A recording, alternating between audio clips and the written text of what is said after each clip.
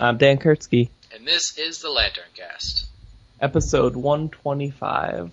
Yes, it's our spectacular 125th episode of the regular podcast, not including the 0 or 1/2 or any of the other episodes we recorded.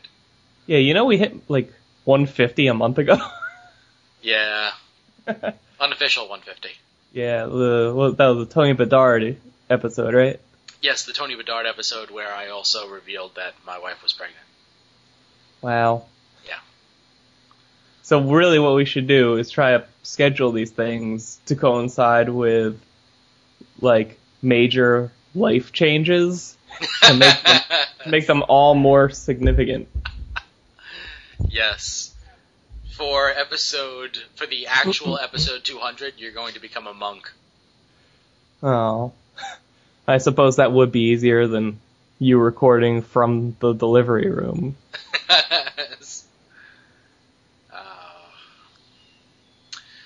Okay, so we got an episode. Yeah. Oh wow, that's awesome. You're overly impressed that we're recording. No, I'm looking at pictures from the was it Google Images for the cartoon. Oh, okay. I'm looking at like a giant space squid. Ah, I've seen that. I didn't. Well, I've seen that image, so Oh. I was just looking for stuff. You know what it reminds me of? What? Squishy. Yeah, squishy. It's probably not squishy though. Well, most likely not, but, you know, they should put some stuff in there. Yes, that should definitely put some stuff in there. The hell was I going to say? Nobody knows. Nobody It's knows. so early. So, let's see. We have all the issue 7s. I guess that's is that February or March? No, that's got to be March. Yeah, it's last month, so it's Right. March. Okay, we're not that far behind. Nah. Even though we're midway through April. Yeah. Well, by the time they hear this, it's almost May. Yeah. Yeah, maybe like next week we'll record issue 8s. Nice. I think the 6s are going to go up right before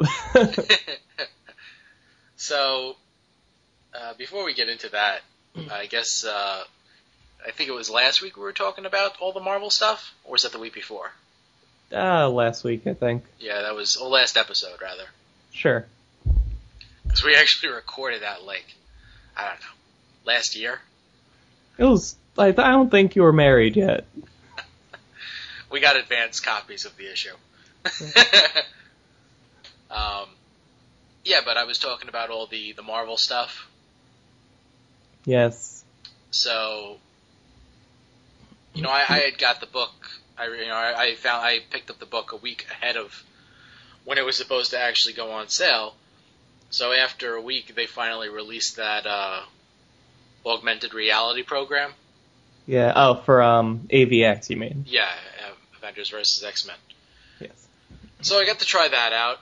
I haven't spent too much time with it.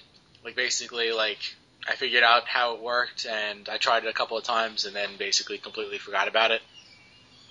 But, no, it's pretty cool. Is that the one where it's like the DVD extras? Yes. Okay. Yeah, so that's actually pretty neat. Like, you have, like, there's one section where Bendis is talking about it, and yeah, I think it is co-written. I think you had mentioned that. Co-written by Bendis and Aaron. Oh, nice. So he was talking about it, and then there's another scene where, like, you're just seeing it transition from pencils to colored art. That's cool. Yeah, it's neat. It's a nice little, added little bonus. But then I finally said, okay, well, let me use my code and, get the Infinite comic. Because the Infinite comic is, that was the main draw for me. Oh, yeah, the Nova thing. Right. So I go on the Marvel site, I register, a name, and I already downloaded the Marvel app on my phone, but I figured I'd do it on my computer because I have a tablet, so I can, just turn it sideways and view it like that. I figured, oh, this would be great. You have a tablet now? Well, it's a netbook / tablet. It's a convertible. Oh, okay. The screen flips around and has a touch screen, so you can either use it as a netbook or a tablet. Oh, sweet. Yeah. So, I enter in all the information. I not download it, but I guess I get access to the comic.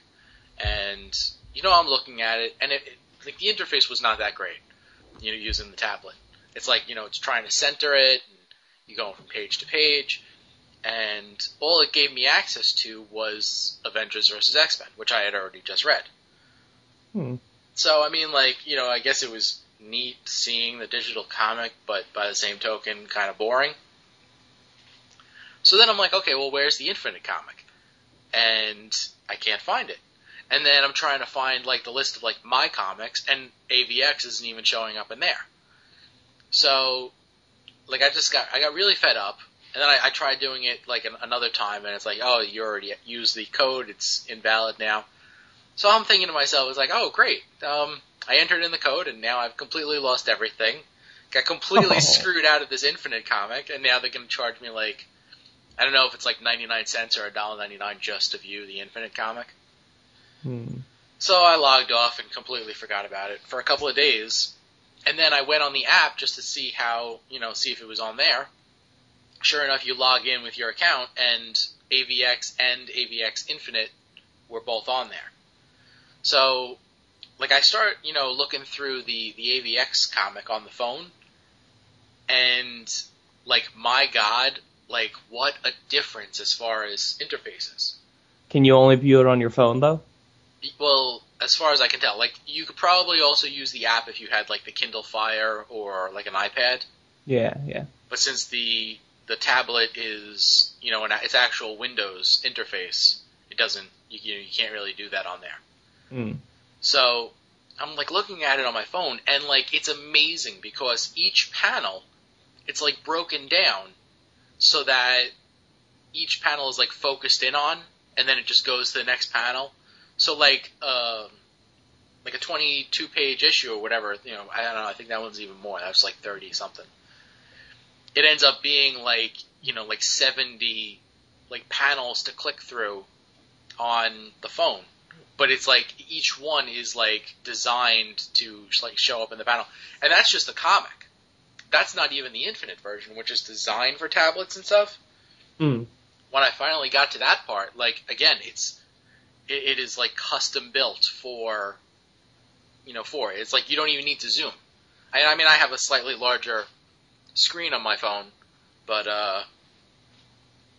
it was really nice. I didn't get to finish reading the Infinite comic because I was basically passing out from tiredness. But yeah, I was very impressed. Now, the downside to this, and I was actually I was spending some time over on the Comic Geek Speak forums, and Brian had highlighted this issue, Brian Deemer. Yes. As far as the pricing of the digital comics is still completely idiotic. Oh, yes. Right. Because you can go into a comic book store, and for $3.99, buy Avengers vs. X-Men. You get the full, comic, and then at the back, and also you get the augmented reality stuff, and then at the back you get a code for the digital comic, and in this case you also get the Infinite comic. Whereas if you went online for the digital Avengers vs. X-Men, you would have to pay $3.99. You get no physical issue. You don't get the augmented reality. You don't get the Infinite comic. And you don't get anything else. He says, he's if they gave me a coupon for another issue, or something, he's but they don't give you anything. So it doesn't make any sense, especially when you consider the fact that what goes into actually selling a digital comic to somebody. Okay, obviously Comixology is going to get a cut of it, for setting the system up. but you don't have to have anywhere near as many people touching the comic to get it into somebody else's hands. Pricing is ridiculous. Yeah, like I mean, look, I like comic stores a lot. Okay, I mean, DCBS is a comic book store. They just mail stuff to me, you know. But at the same time, like, part of me, I cannot wait until the day, like, either Marvel or DC or somebody just says, you know what, screw it. We're gonna do something awesome that's digital only, and we're not gonna give a crap about what it means for a store. Because, like, that's where it got, like, all this pricing bullshit always comes back to them not wanting to alienate one market to embrace another. Because it's the whole, like, oh, people are gonna, if we make them cheaper digitally, then nobody's gonna go to comic stores anymore. They're just gonna get them digitally, which, you know, new readers, sure, but the population of comic fans that have been keeping comic stores in business forever is, like, that's the hardcore niche collector market, whatever, that's going to keep going into the stores for physical copies anyway. So just, you might as well just say, you know, we're going to offer this digital deal, and it's going to be cheaper than the print deal. Just because it has to be. Otherwise, nobody's going to take it fucking seriously, and we're not going to make any progress whatsoever. I don't know, actually. I mean, because the way that they have this thing set up. Oh, and the other important thing to mention is that graphic.ly just went out. Yeah, they just went out of business. What? Wait, which one were they? Graphic.ly. Yeah. Not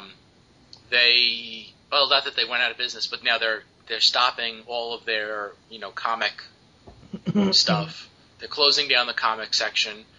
They will not be producing any more apps. So basically, if you have the app, you still have access to all the comics that you purchased. But since they're not producing any new apps or anything like that, they're basically taking all that out. If anything happens to your computer, your hard drive, whatever, and you lose that app, then you basically lose the ability to view your comics. Yeah. Now that's the major issue with digital. Like, what's the Comixology? Like, they're the ones providing the service for Marvel and DC right now. Mm. So, which doesn't make that much sense either, but yeah.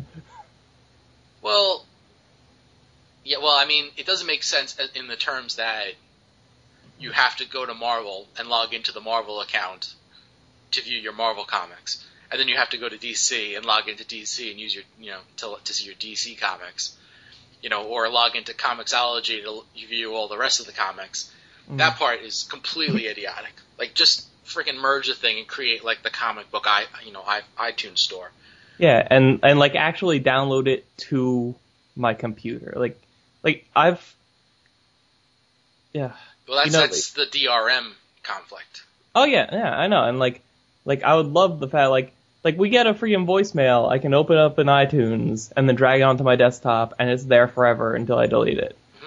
It's like, why? Like, even if our voicemail goes away or our email account goes away or I delete iTunes, it's still sitting there on my hard drive. It's right. Yeah, I mean, if they actually did that, so that you don't have to worry about somebody, stealing your account. Like, obviously, their biggest worry is piracy, which basically is going to happen anyway.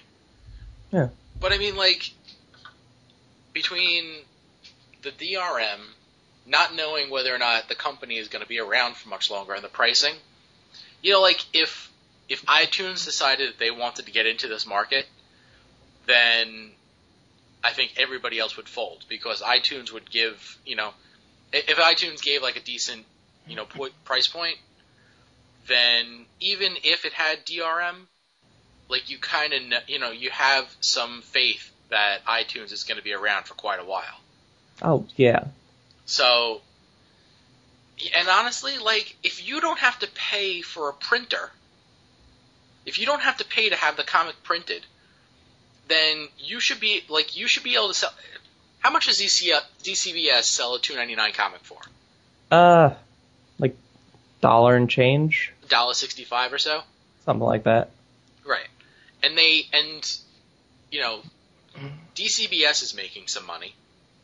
DC is making money. The printer is making money.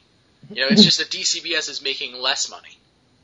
So yeah, but their whole business model works because they attract a higher volume of business through lower overall prices. So you're making your money through quantity of sale, as opposed to just like oh, we're gonna keep this price higher so that we can make it up with fewer sales, which just discourages more sales.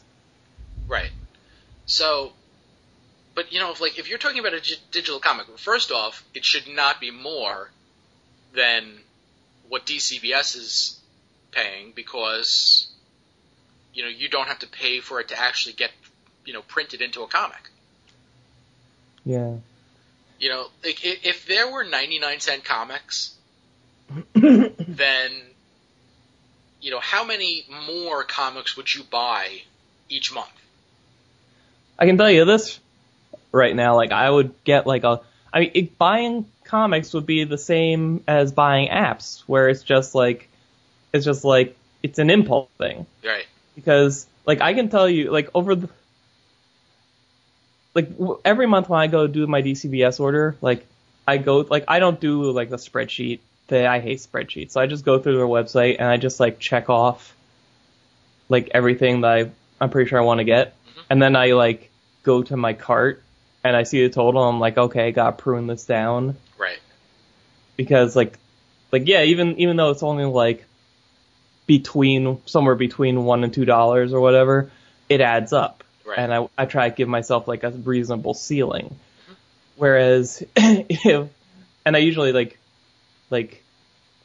don't know, I'll go through iterations of the list or whatever. So, but if I had the option of saying, I wanna, maybe I'll, after listening to that Tony Bedard interview, maybe I wanna give his Blue Beetle another shot. I might be inclined to go to the digital store and just say, oh, hey, 3 issues of Blue Beetle, $3, done. There, not even think about it. But you give me more reason to think about it, then I'm gonna start cutting stuff. Yeah. And realistically, like you said, it shouldn't be more than digital comics should be less than print copy because you're getting less. You're not getting a physical thing. You're getting.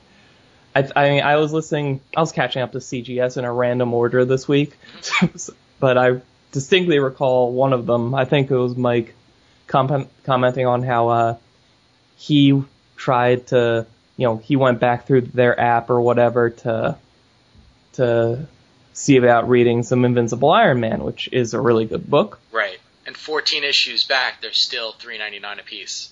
Yeah. And it's the whole okay, I mean yeah, I wasn't thrilled about DC only lowering it by $1, And after a month. Yeah, it's okay, after a month that's from $3.99 to $2.99 or something, or $2.99 to $1.99, I forget. Right. And I'm like, oh, that's kind of only halfway good. Mm-hmm.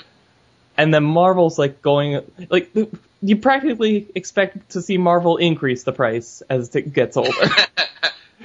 and the whole thing with oh, you buy the physical copy and you'll get a free code for the digital copy, which sure you want for some reason, even though you just read the issue, and that's how's that an incentive? That's why the whole Infinite comic thing was such a cool idea, because they're giving you a completely different comic that works a completely different way. It's a different way of reading comics for a reasonable price. But I don't know, it's just standard digital issue. You're getting less, I feel. And it's the whole physical versus data thing. Yeah, if we had never had comic books and they were just trying to introduce digital, I mean, like, it still wouldn't work because the price is too high for the amount of entertainment that they're giving you. You know, like, when you go and buy a comic book, you know, and you actually have the tactile experience and whatnot, it's like, it's something physical, and, you know, it's hard enough to justify paying $3 for a physical item. But when you're talking about, like, a digital comic, and, you know, you go to, you know, AVX, where they're charging, you know, $4 for the brand new comic. And basically, if you pick out just a couple of issues of Marvel that are $3.99, you know, you pick out all the Avengers, you know, and X-Men books or whatever, the top books or whatever, you know, what do you got, 5 comics for $20? Yeah. And you can read those in like an hour or less.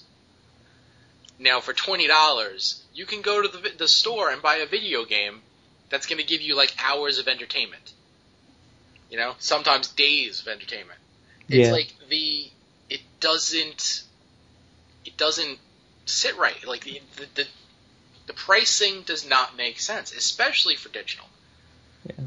And I mean, AVX is a great example, because remember back when they first announced that, I was pretty sure I was going to get it.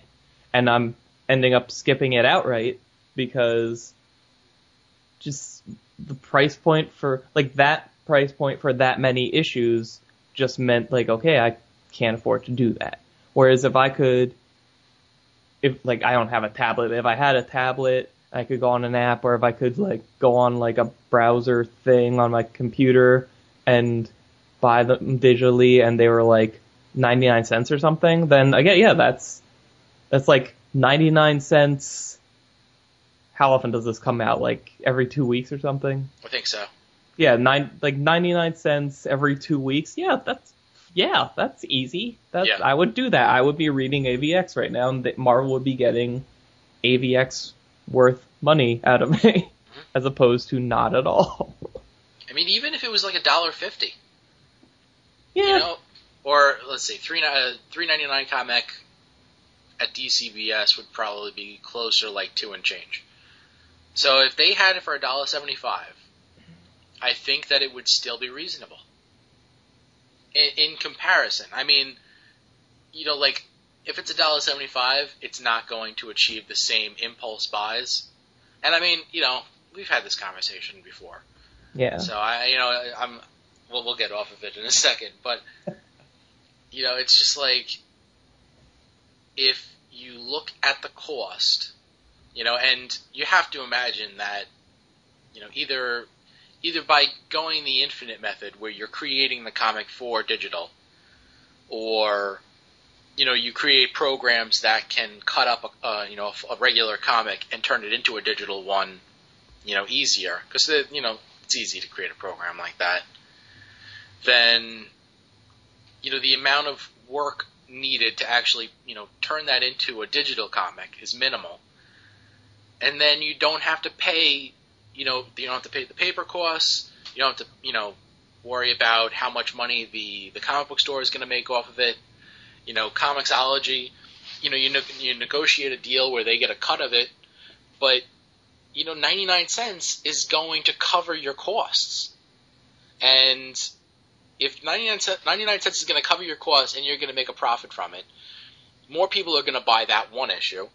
And the people that already, you know, spend, like, you know, $30, $40 on, you know, some comics are going to spend $30 getting, you know, whatever they want because it's so cheap.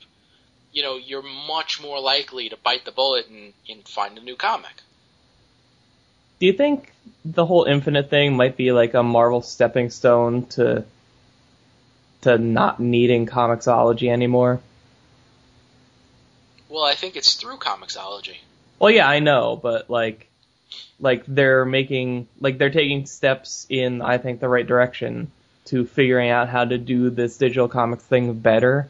So you got to think at some point they're going to say, you know, granted, we're kind of in the habit because of Diamond and all, but when you really look at it, Comixology, like, how necessary of a middleman are they? Like, like Marvel, there's nobody at Marvel, or Marvel can't find anybody to just make a program that does for them what Comixologies does.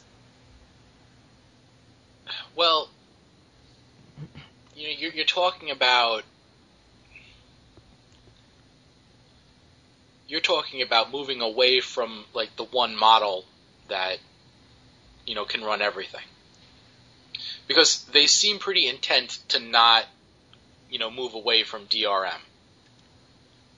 In which case, like the whole issue of sorting out the DRM and keeping track of everything like that, I think that's the issue that they don't really want to deal with, and that they're willing to pay somebody else to deal with.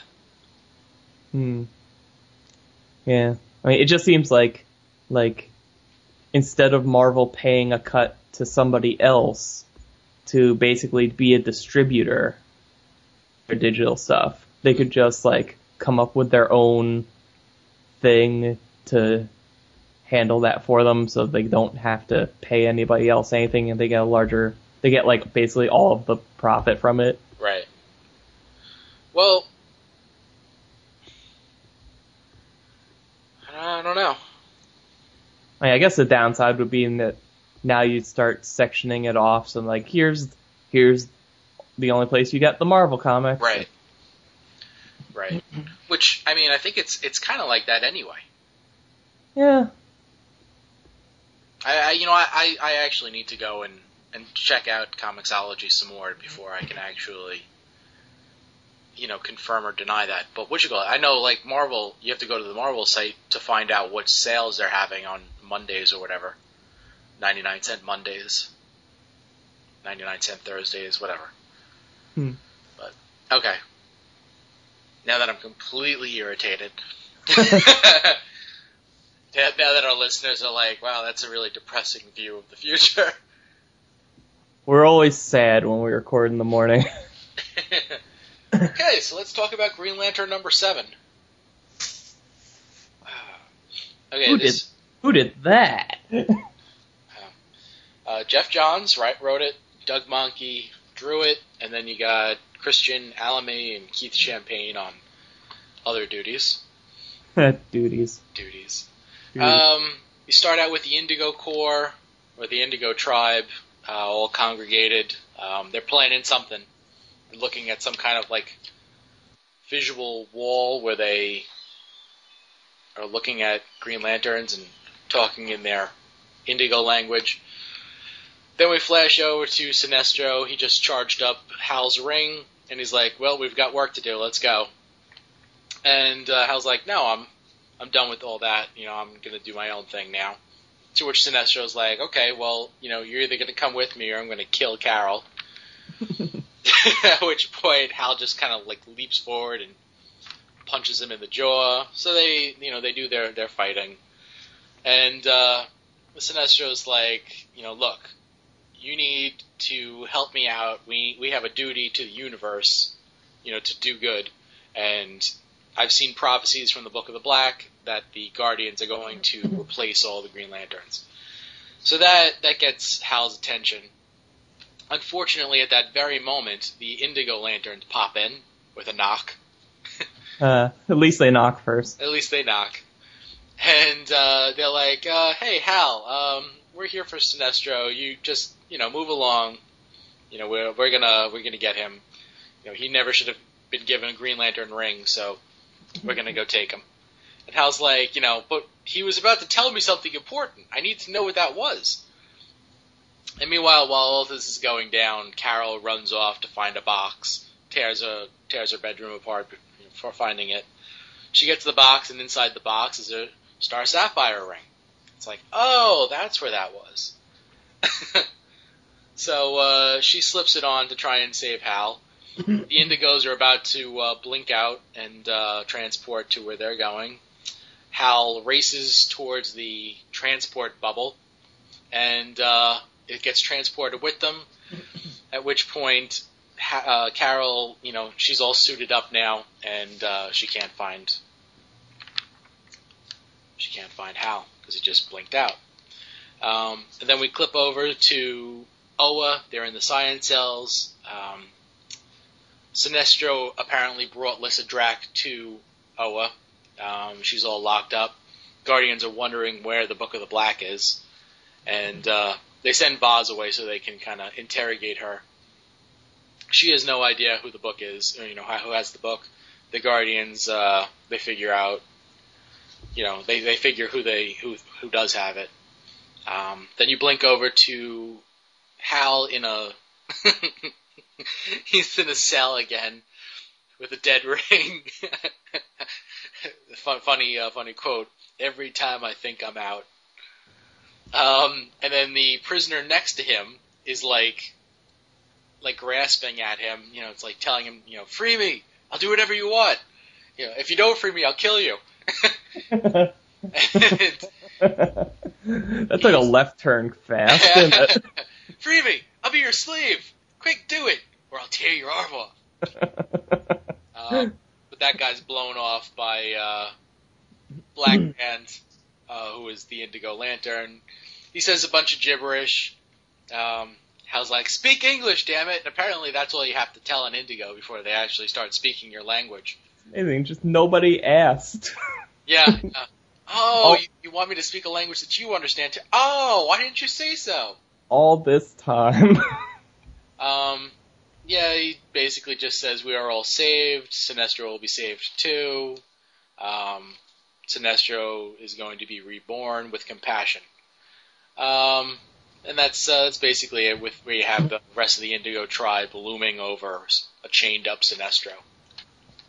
Yes, now, let me paint you a picture here, Jim. Okay.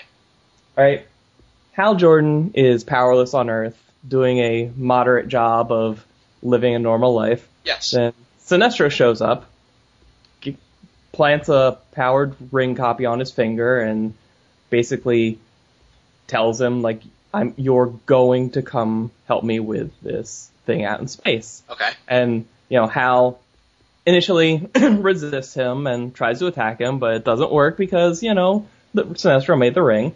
And they end up getting attacked by a member or two of this one other core.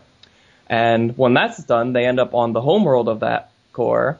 They're captured separately. Hal is depowered, and he's back in his whatever civilian clothes he was wearing at the time, and he's in a cell by himself. And Sinestro is about to have awful things done to them by other members of that same core. You know what that is? That is the exact story arc we just finished reading before this one started, and it's also this issue. Yeah, but I'm sure it'll go differently this time. Oh yeah, no. This one will have a different color palette and everything. Yeah. I finished this issue, I'm like, well, here we are again. Well, yeah, that's why I made note of what Hal had said every time I think I'm out. So what'd you think of it this time? Oh, this time around, I think now that they've had one go around to practice it, they did it better, I guess. Yeah. I have to say, I don't usually nitpick about this, but it's one of those, like the arc's called, like, The Secret of the Indigo Tribe, or whatever it's called, and, it's called The Secret of the Indigo Tribe, and the cover is like, can they survive the shocking secret of the Indigo Tribe? And the cliffhanger at the end is, oh man, Sinestro is gonna get, like, a different color ring, I guess. Oh! It's like, okay, because nobody who has one ring ever gets another one. So that's shocking right there, especially since we didn't see a teaser image portraying that exact thing the issue immediately before. Yeah, I mean, I'm pretty sure they'll be able to survive the shocking secrets of the Indigo Tribe. I don't know. They might kill Hal. I think they've been gunning for him for a while. I'm sure it'll be a temporary fix, though. Oh, yeah. I mean, you basically summed it up. I mean, it's a decent story, but I don't know. This one just seemed to me like we had to get through this in order to get to like the actual good part of the story. Did we? I guess. Well, not that we needed to, but they made us. I mean, I think my favorite part of the story was Carol putting the ring on. Oh, yeah, there's that. Now, I know you probably hated that. Can I just tell you, that page where at the bottom it's her slipping the ring on? Yeah. And I stopped for a moment. And I'm like, okay, I'm gonna turn this page. Did they redesign the costume? I'm gonna see it. I just took a breath and braced myself, and I turned the page. Oh. And it's like someone punched my brain in the gut. It's like you had, because I mean, look, Fatality's Star Sapphire suit used to be this exact suit, and they redesigned her. It's not perfect, but it's better. It's definitely a lot better. So I thought, you know what, maybe that's going to be the standard for that design now. You know, maybe everybody who had that design now has Fatality's design, right? Or maybe Carol will have a completely different design or something. So as long as it's not that retardedly awful one she's been using in this era. But no, it's exactly the same. It's just as stupid and craptastic as it has been. Yep. Yeah, so there's that. There's Carol. Yeah. Yay. I like it. Yeah, you would. Yep, I do. I guess something to note is that they're on most likely the Indigo homeworld here. Not only do they have jail cells, but they have prisoners. Yeah, well, remember like flashback during the war where Indigo 1 was in a cage? Right.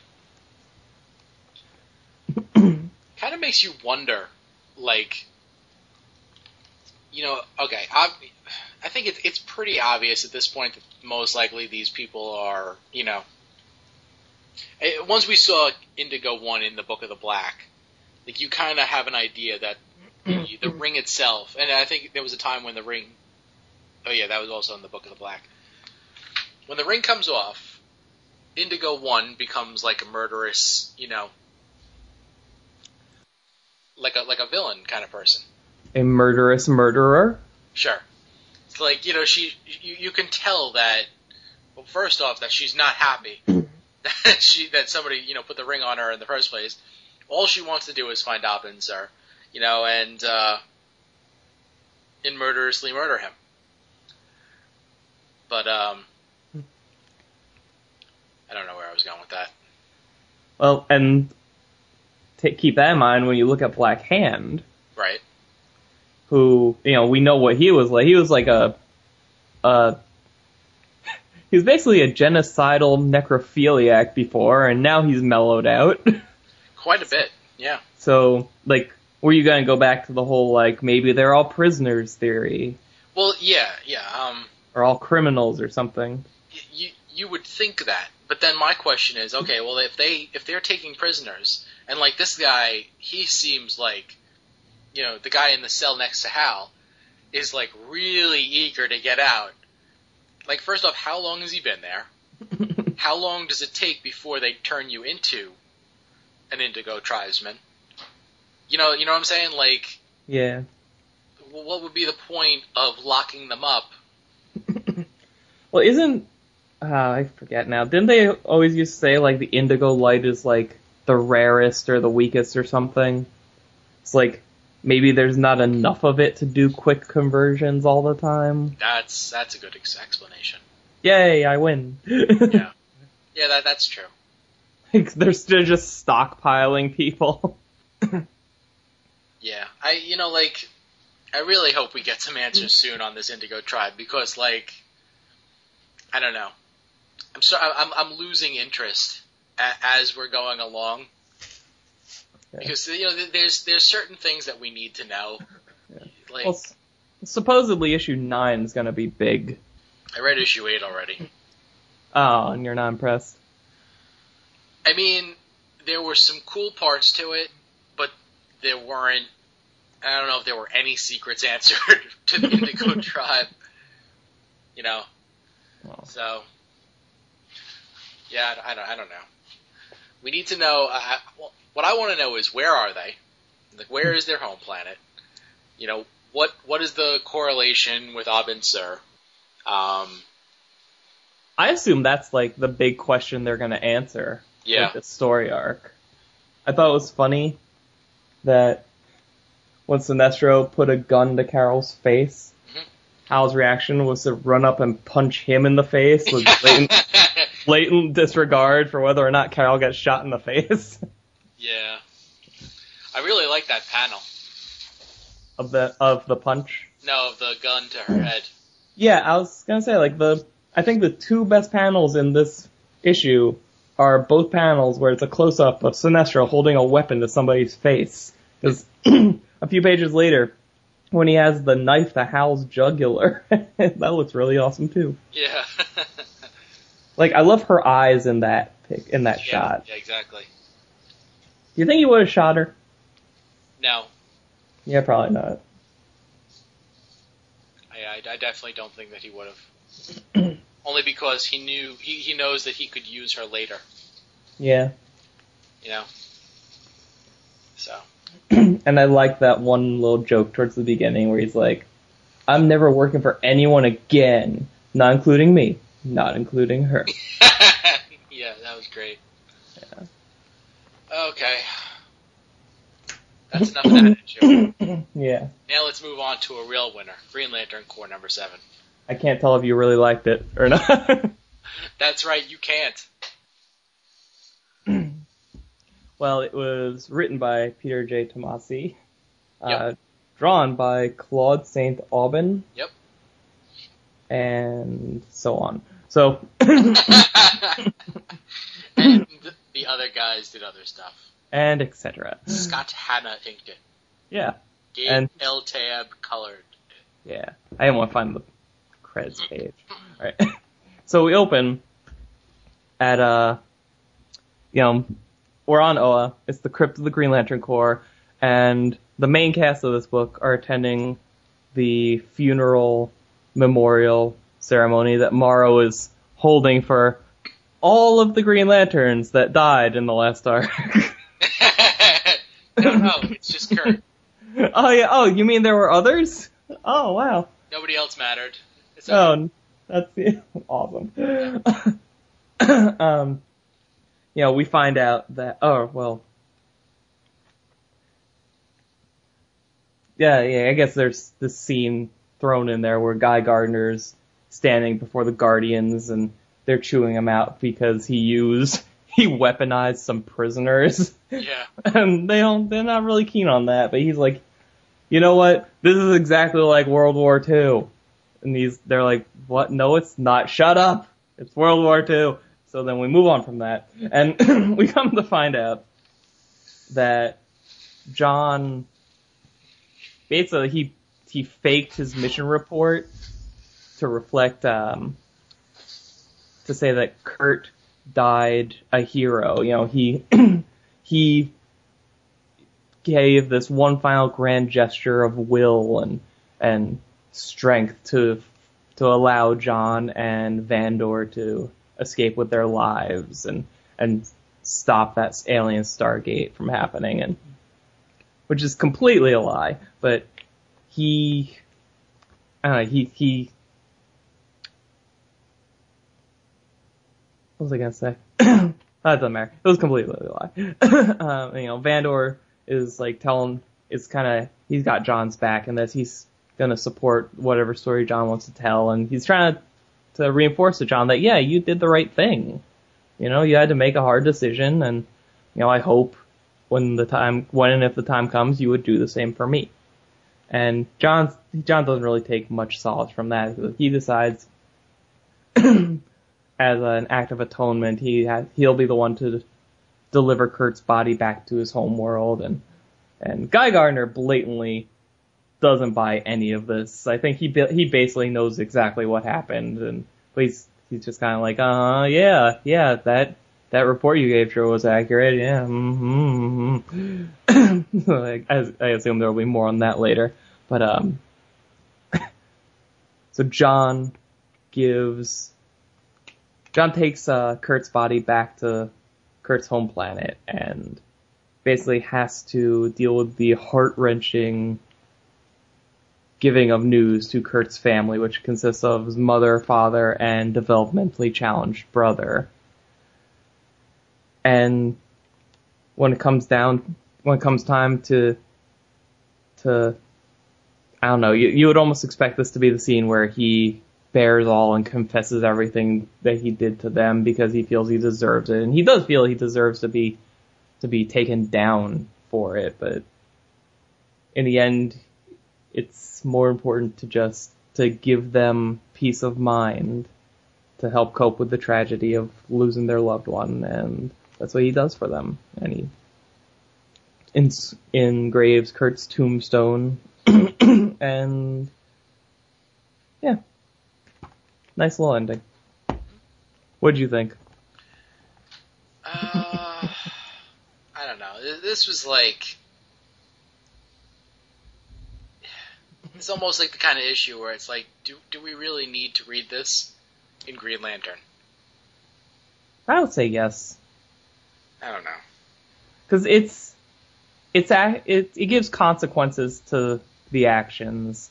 It takes a break from like the bigger stuff going on to humanize the whole thing. And I mean, like, my big complaint about last issue was, they're gonna tie Jon Stewart to someone's death again, and now he's gonna carry that burn around for the rest of his goddamn life because that's all they ever do with Jon Stewart. And this issue is completely different from what I expected them to do. So I was happy to see it. Yeah, but like by the same token, so he's not tied to the death exactly. Now he's tied not only to the death, but also to the lie to cover it up to make him look like a hero. Yeah, which I think is a welcome change. Because because every time we go through this with John, it's always John makes a snap decision or John doesn't act, and somewhere between 1 and a billion people die, and then we just get John moping around for years going, I feel so guilty, blah, blah, blah. And everybody's just kind of like cool with it. With this, it's like, it's a different approach to it that, it's, I don't know, it's probably also a result of Tomasi wanting to treat this book more like not a war comic, but to emphasize the military aspect of it, so that's probably why we got this issue. Yeah. But, I don't know, I like it. You know, like, when the other guy says, it's like you're like the conscience of the Corps. I mean, like, I don't think that's the right word. I don't think it's the correct term for what John actually is, like his role. Like, yeah. He's not so much that he's the conscience, but he's the guy that's, he's the one that makes the hard decisions. Yeah. I agree. Like, that's not really, it wasn't a good choice of words, but I mean, I can forgive that if only because, like, when you're trying to console somebody, you're gonna say stuff that's not like, that isn't gonna, like, 100% apply. But, I mean, like, I don't know. I mean, I understand why John did what he had to do. And if he, like, I wonder, like, how different the story would have been if like, John had, told everybody the truth. That he's the one, he killed him because he was going to give up the secrets. And, like, obviously he did what he did for the right reasons, but it has negative consequences. But here, he did what he did, and then he goes, and it's like those, he's not getting talked down because of those consequences. It's for a completely, different reason. I don't know. It's just, this is weird to me. This issue was very odd. Well, let me ask you this. Do you think he should have lied? Well, I guess two parts. Do you think he should have lied in his report? And then do you think he should have lied to the family? Well, I think those are two completely different things. Well, with the family, well, first off, he didn't need to lie. You could just say that he was killed in the line of duty. He served, many years, doing, the tough and honorable job of being a Green Lantern, and he died in the line of duty. And that's where you end it. He was a very honorable Green Lantern. Because honestly, you don't need to add in the fact that, at the very last minute he was about to cave in and, kill the entire Green Lantern Corps. But the family didn't need to know the details. But the Green Lantern Corps, now you have this guy who did crack under the pressure. His willpower did give out, and he's in the Hall of Heroes. And, looking in that picture, the other Green Lanterns that also died because they were able to hold out and they just died from the torture are nowhere to be found. Why does Kurt get special privilege? Is it just because John killed him? That one might just be an art mistake or whatever. Or maybe Kurt was the last in line. But if that's the case, then they made a conscientious decision to not, show any of them in the hall. Because listen, you can make a point. It's like, make sure you also show these Green Lanterns, or make a reference in the dialogue that they just interred all the other, dead into the hall. Yeah. Well, isn't that where they put all dead Green Lanterns? So it's like, we see their bodies being carted off immediately after that. This issue has a really, really specific focus of the implication of this specific death. So, you could have had other bodies there, but they're not really the point. I don't know. I guess the other thing was, I think Claude St. Aubin, he doesn't normally do art on this book, right? No, it's usually Fernando Pizarro. Right. So while I think St. Aubin did a good job, I think he definitely kept the style that Pizarro does. It did look a little off here and there. So between that and the story, I don't know. It was a little unsettling, this issue, I would say. Yeah, which it kind of fits. And the guy with the Guardians, I thought was weird. Yeah, well, I can forgive that scene just because it's awesome to see guys standing on that little planet. He's, he gets up, he's posing on it, he's sitting on it. I like to think Jant that is just doing that cliche photographer thing where you're just crouching around in different positions and taking a million pictures of. And he just flies away, totally satisfied with himself. Yeah, adios, blue chachos. Just pooped in your moon. Bye. Yeah. Yeah. So I don't know. Looking at the art now, would it be fair to call Claude St. Aubin kind of a mix between Fernando Pizarro and Doug Mahnke? Because looking at that paid just like how he does faces in that funeral scene at the beginning, and then kind of like when they're flying through space with the bodies and all that. It's like I would say it's more. It's like it's almost like a Pasaran, but like with a cartoonier lens. Mm. Because I think his stuff isn't quite as tight and defined as Pasaran. Yeah. Did you see the one panel, like the first page Probably. at the apartment? Hang on a second. I probably did. I mean, I read the issue like twice, so I probably saw the panel.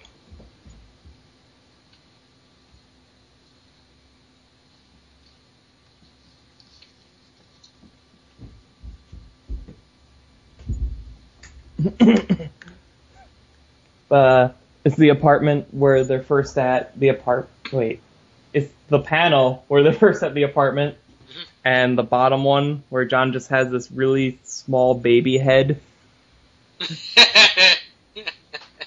On a neck that just extends up really high. Yeah. Yeah. I thought it was cool to note that on page 2, Tomasi grew his limbs back, everybody. No, Isamat has his full arms and legs back again. Took long enough. Yeah, well. Yeah, well, that's if they're actually paying attention. Oh. I mean, it could be completely wrong. I think next issue he'll have stubs again or something. I like the touch that when John flies off with the body, you know, he flies past like this, I don't know, cosmic tour bus or something. and everybody's just kind of looking on. Yeah. And like Miner is on a moon or like saluting, and like so are other Green Lanterns. They take their helmets off. They all die of exposure. God. And the whole like that shot like where it's all black, where it's like he's got like 7 hours he has to do this for like the next 7 hours, and then once he gets to the planet, he's up there for another half hour or something. So I thought that was a nice touch. The whole like like hitting you with like how long he had to just be alone with this and his thoughts, and yeah. Yeah. And at first, when he got to the planet, I thought it was an art mistake, because I'm like, because like the brother looked like an adult, but was being written like he was a child. So I'm like, did they just get the character model wrong? But then like they explained that, so I'm like, okay, that's fine now. Yeah. It almost looks like they're like fairly androgynous looking beings. Yeah. I'm sorry, that panel where, you know, the mom and dad are crying over the coffin, and the son comes running around the corner excited, yelling, "Kurt's home!" That's they sold that. That was good. That was really well done. I still have issue with like I still think it sounds weird when they refer to themselves as like Lantern Stewart, Lantern whatever, Lantern this. It's like, because I felt like it almost would come off better if he, like when he's like Britt, it's Lantern Stewart, where are you? Like in this instance, shouldn't he be kind of calling himself John or something? But I guess if you go with like the military thing of this is like saying it's Colonel whatever or something. Parents name their kids Kurt and Bert. Yeah, it happens. I don't know. Yeah, I was happy with this issue. I'm glad.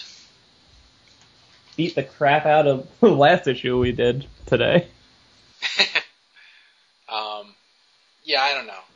I would say, if anything, I thought it was a little heavy-handed. Yeah. But I think it helped that it didn't resolve anything. Because like if this was like because if you had John do that last issue, and then this issue he feels bad for a while, but then talks to the family and makes it okay. Like, I think the fact that he had to lie to them and basically like keep going the thing that's torturing him in order to give these people peace of mind, I think that made this a better issue, and it made it better going forward. Because it continues the gray area of like, okay, is John doing the right thing? Which kinda yeah, but kinda not. I think he was definitely, well, yeah, I don't know. He definitely did the right thing while he was on the planet. Oh yeah, no, that's not the issue. But the after whatnots. Yeah. Okay. And this cover, yeah, awesome cover. I wish it. Yvonne Hayes. Yep. Like, I wish it didn't have like that text blurb in the middle of it, like the John Stewart killed Green Lantern. What happens next? Because it's such a well done image. They took the time to really play with like the lighting and the placement of everything. Yeah. And like that starburst behind the like in the top left corner. Yeah. And how they play with the transparency of some of the letters of the title and the logo and everything. It is so well done. It would have been interesting to see that without all the extra dialogue and whatnot on it. Yeah, I mean, I saw in the solicitations, I saw this cover as like an image without all the cover copy, but without the Green Lantern core on it. Like this image without all the extra stuff, but keeping the title, that would look great. Which one shall we do next? Well, let's do New Guardians. Okay. Okay. So, this issue, Green Lantern, New Guardians, number 7, written by Tony Bedard, art by Tyler Kirkham. Love that art. This is the issue where Invictus... Oh wait, you're slighting Tony Bedard now? You've had him on the show and you're like, we don't need him anymore. No, I was commenting on how much I love Tyler Kirkham's art. Yeah, but you're like, oh yeah, Tony Bedard wrote it. Oh, and Tyler Kirkham drew it, and I love his art. Well, I love the story too. Oh yeah, backpedal. Yeah, no, okay. I thought this was a really cool issue. I think this is hands down my favorite issue of the month. Ooh. So this is the one where we get the origin basically of Invictus. He's one of the Angels of Vega. So like millions of years ago, you had this race of angels that watched over all of Vega, the Vega system, including Okara. You had Maltus in there, Euphorix, and Tamaran, among others. Which, I was looking at it, it's like, they watched over Maltus, so that's definitely going to come back. But there, one species in particular, these rock people, was it the Shangri-Lan? So, yeah, he deputizes the Shangri-Lan basically to go out and spread love and virtue throughout the universe. Well, then all of a sudden, Larfleeze pops up, Agent Orange. This must have been right around the time where he got the battery. Again, this is millions of years ago. This is. I think this was when the Guardians made that deal. Right. You can keep it, but stay in Vega. Yeah. So like right after he found it, he wants everything, whatever. He wants basically everything in Vega, and you have these archangels, that are blocking the way. So he resolves to capture an angel for his Orange Lantern Corps. The only problem is that after an angel dies, the essence goes to the other angels. He can never catch it. So, that becomes like his most coveted prize. So what does he do? He slaughters all those rock creature Shangri-Lans, and in like the final battle, Invictus, who now he's the last angel left. So he's powered up by all the other angels of Vega. He actually tears a hole between this universe and the next universe, and he's going to kick Larfleeze out. Only problem is those Orange Lantern Changrelins now, when Invictus looks back, it seeing that, the future of Vega had been wiped out, it kind of makes him falter. Larfleeze clips his wings and shoots him through the vortex into the next universe, and, he's banished for millions of years. Now, while he, was over in this other universe, he spends these millions of years building his, orrery of worlds, basically strip mining other planets to get the materials.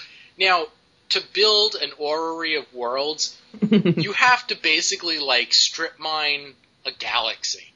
Yeah. That's because you're not getting enough iron and stuff like that from one solar system. You're basically strip mining a galaxy. So he found some galaxy in this other world, strip mined it, and then he genetically, altered the races on, from other places to match, the races from Vega. So I mean, they're playing up the amount of power that Invictus has, which, I mean, it's even more power because of the fact that he's powered up by all the other angels. So, Kyle is, trying to talk to him and explain to him, look, you can't, kill us. It's why don't you just take our rings? He's like, if I could do that, don't you think I would have wiped out Larfleeze, millions of years ago? So he can't take their rings.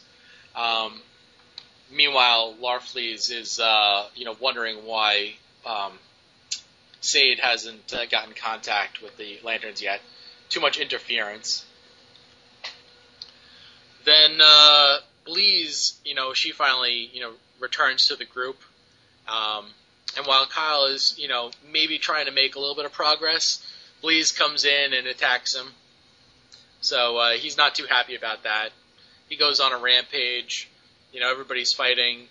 Monk links up to St. Walker's Hope, and they go at Invictus with a double power of Hope.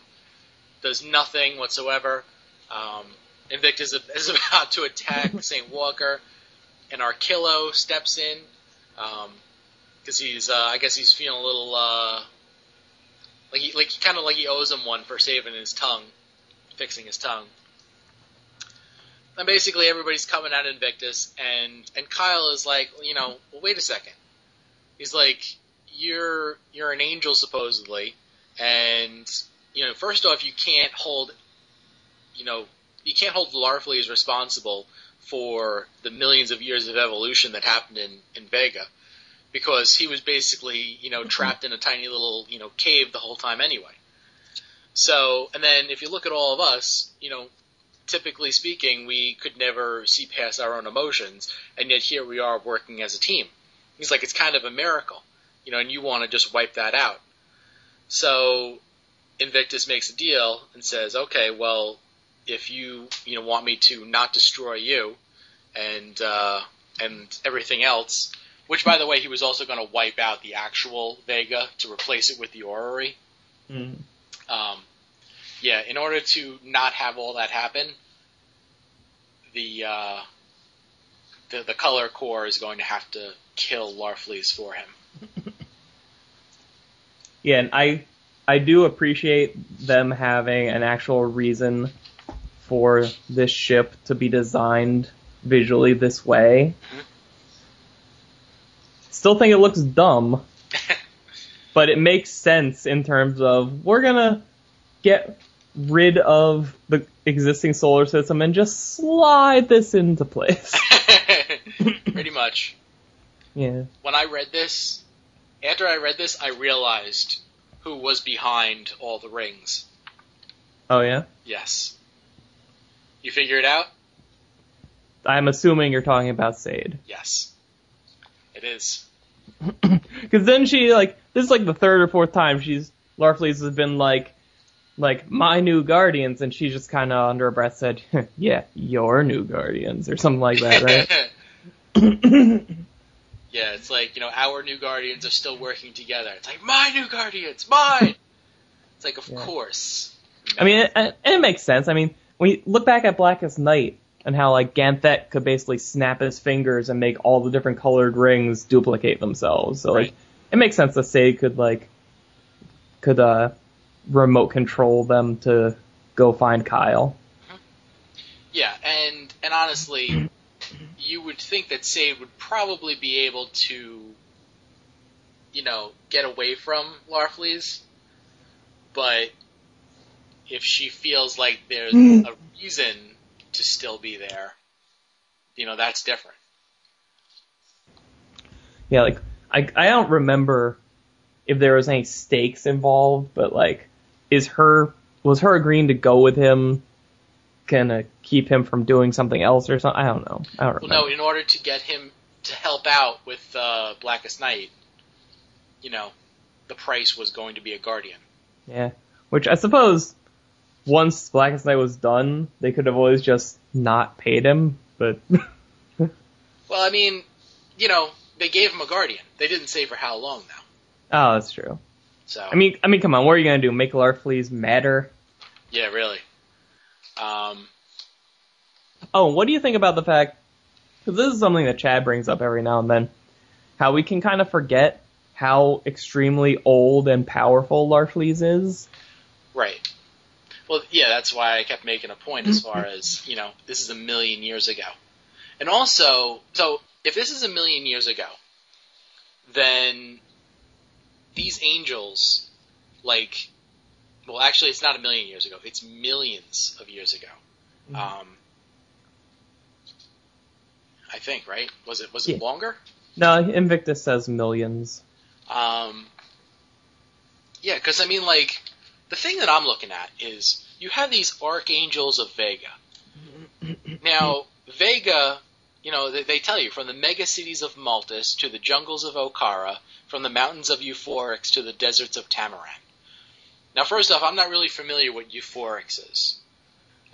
They might have made that up, I'm not sure. Yeah, I mean, they may have, it may be something. And then there's also the Changrelin. Well, I guess Changrelin is actually the place where the rock people were. Yeah. Model push Shangri-La. Yeah, exactly. But Maltus, that's where the Guardians were originally from. That's where, from Maltus, you get the Guardians, you got the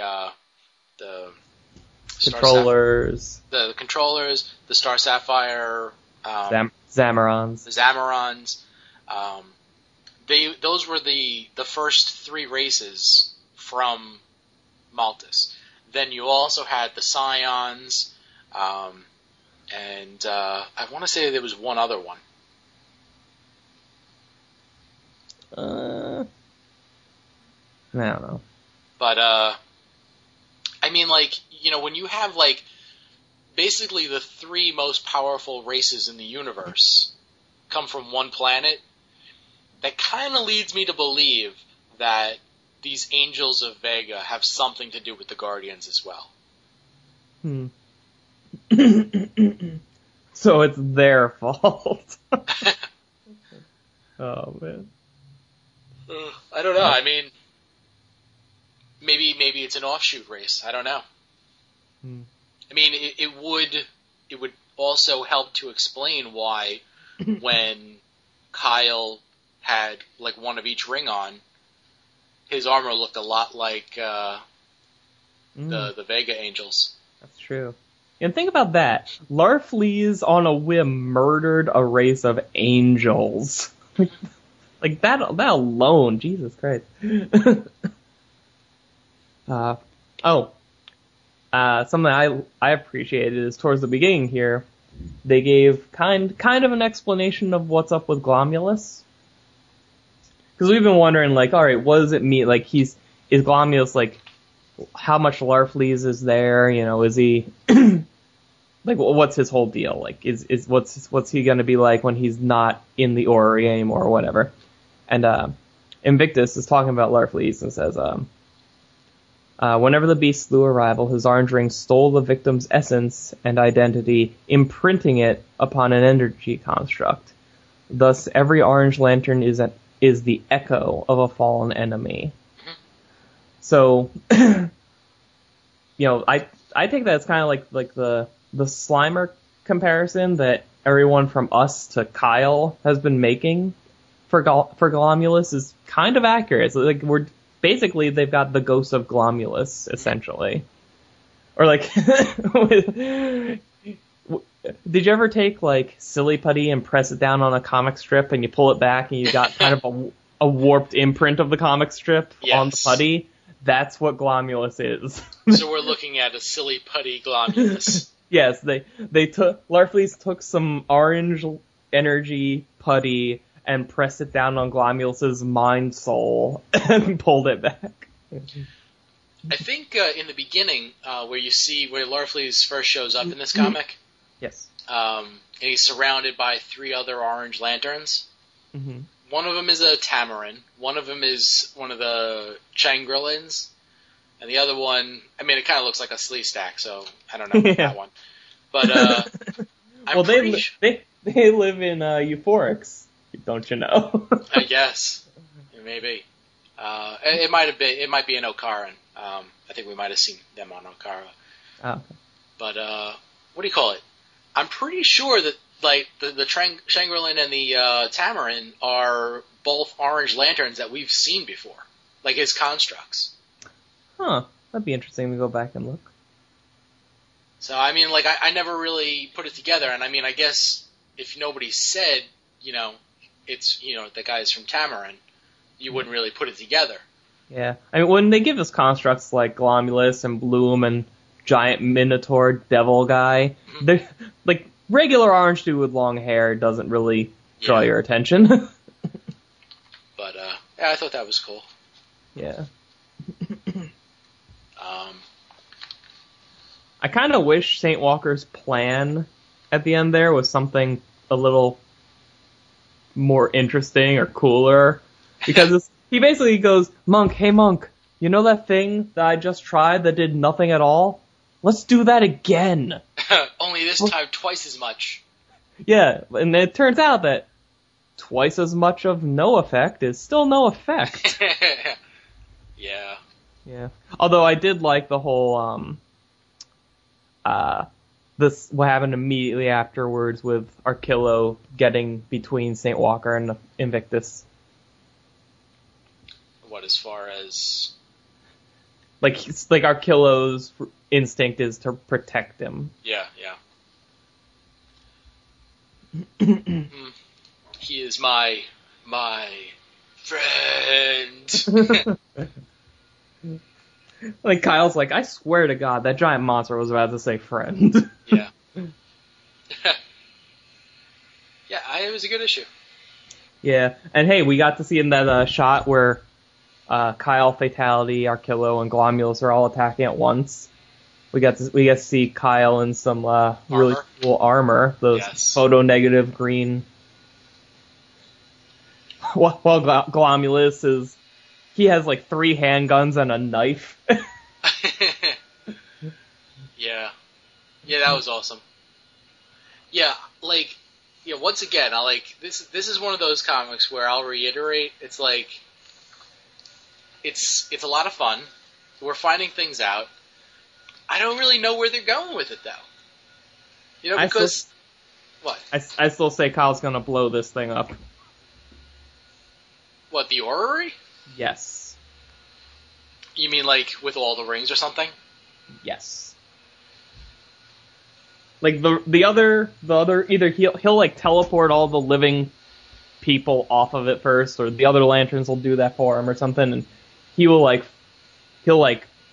fight Invictus, and he'll blast it, and it'll explode.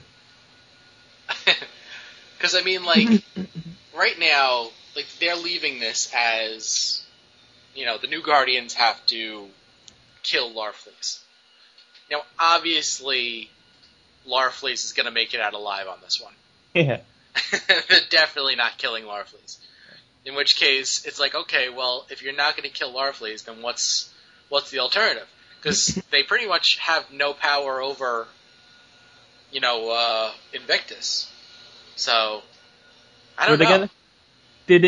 I wasn't clear at the end. Like, does Invictus want just Kyle to do it, or the whole group? I think he doesn't really mind the details. He's not going to sweat the details. He just wants it to happen. Yeah. You know what I just thought of? What? Would be really cool. Like, if they decided to try and trick him and have, like, Glomulus shapeshift to look like Larfleeze, and, or something. Like, or maybe just the ring again. Because, like, they could play it one of two ways. They could, like, go off and then come back and show Invictus Glomulus in the shape of the ring and say, like, look, he's dead. His ring left him. Or they could, like, have him show up as, like, an orange construct of Larfleeze and play off the whole, like, yeah, when, Larfleeze died and the orange ring, Xeroxed his soul. And here it is, so he's dead. Yeah, that happened. I liked when Bleeze showed up, Invictus is like, how many colors do you people come in? All of them, duh. Like, I wonder what would happen if Larfleeze actually, defeated Invictus and had an Invictus Orange Lantern. That wouldn't be any more powerful than a regular construct, would it? I don't know, because, well, it's the same, argument as far as, if you have one ring or several rings. If you have 7 rings, then you might subconsciously think that you have more power and act out with more power. Like, which would be, it's like tying it back to the beginning of the episode. Which would be more powerful? The physical copy or the digital download Larfleeze gets? Do you think Larfleeze's ring gets Comixology or just iTunes for everything? He has all of them. Oh, good. But he insists on DRM so nobody else can take it. Maybe he set up Comixology and graphically. He's Marvel's pricing consultant. Like, we want to make it $1. No, get more. Okay, so last one.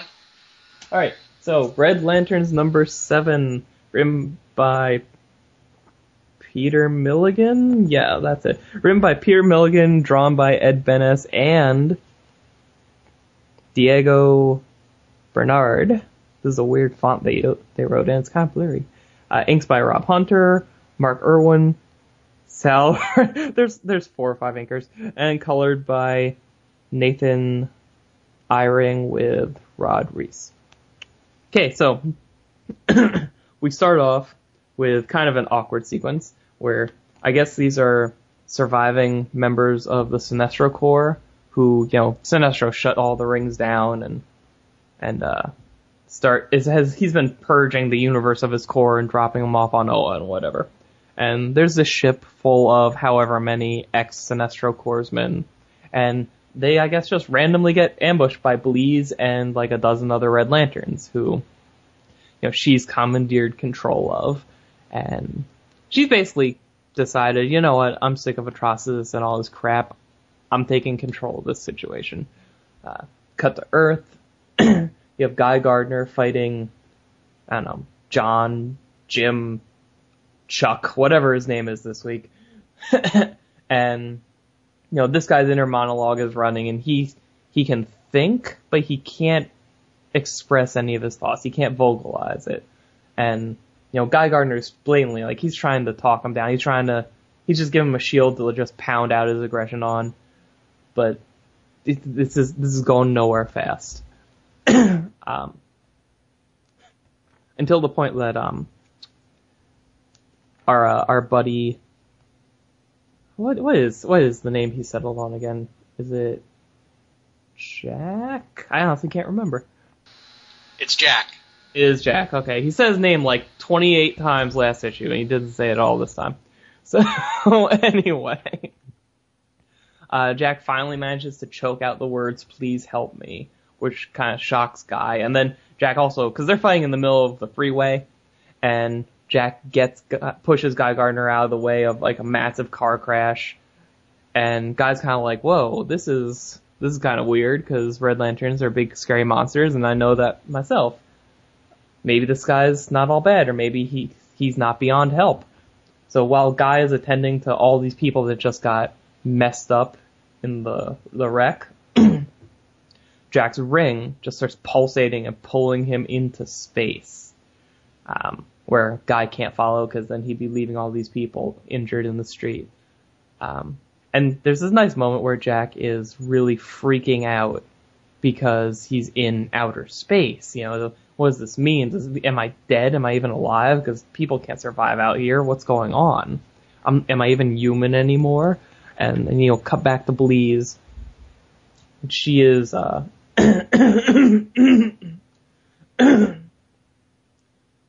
she's torturing these remaining Sinestro Corpsmen for some reason.